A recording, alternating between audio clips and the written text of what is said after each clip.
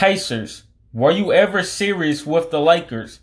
Now, like I told you guys before, regarding the whole Russell Westbrook situation, Pacers were going to get Russell Westbrook off of LA's books, basically meaning Lakers were going to trade Russell Westbrook, so he was going to go with the Pacers.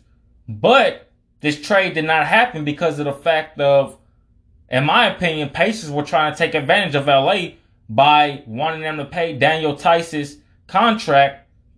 On top of that, they wanted 2 first-round draft picks and they wanted THT. So this leads me to believe, were Pacers ever serious with Lakers?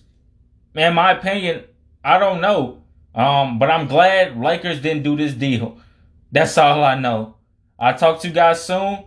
Have a great day. And yeah, I'm gone. Stay safe. Let's win, LA.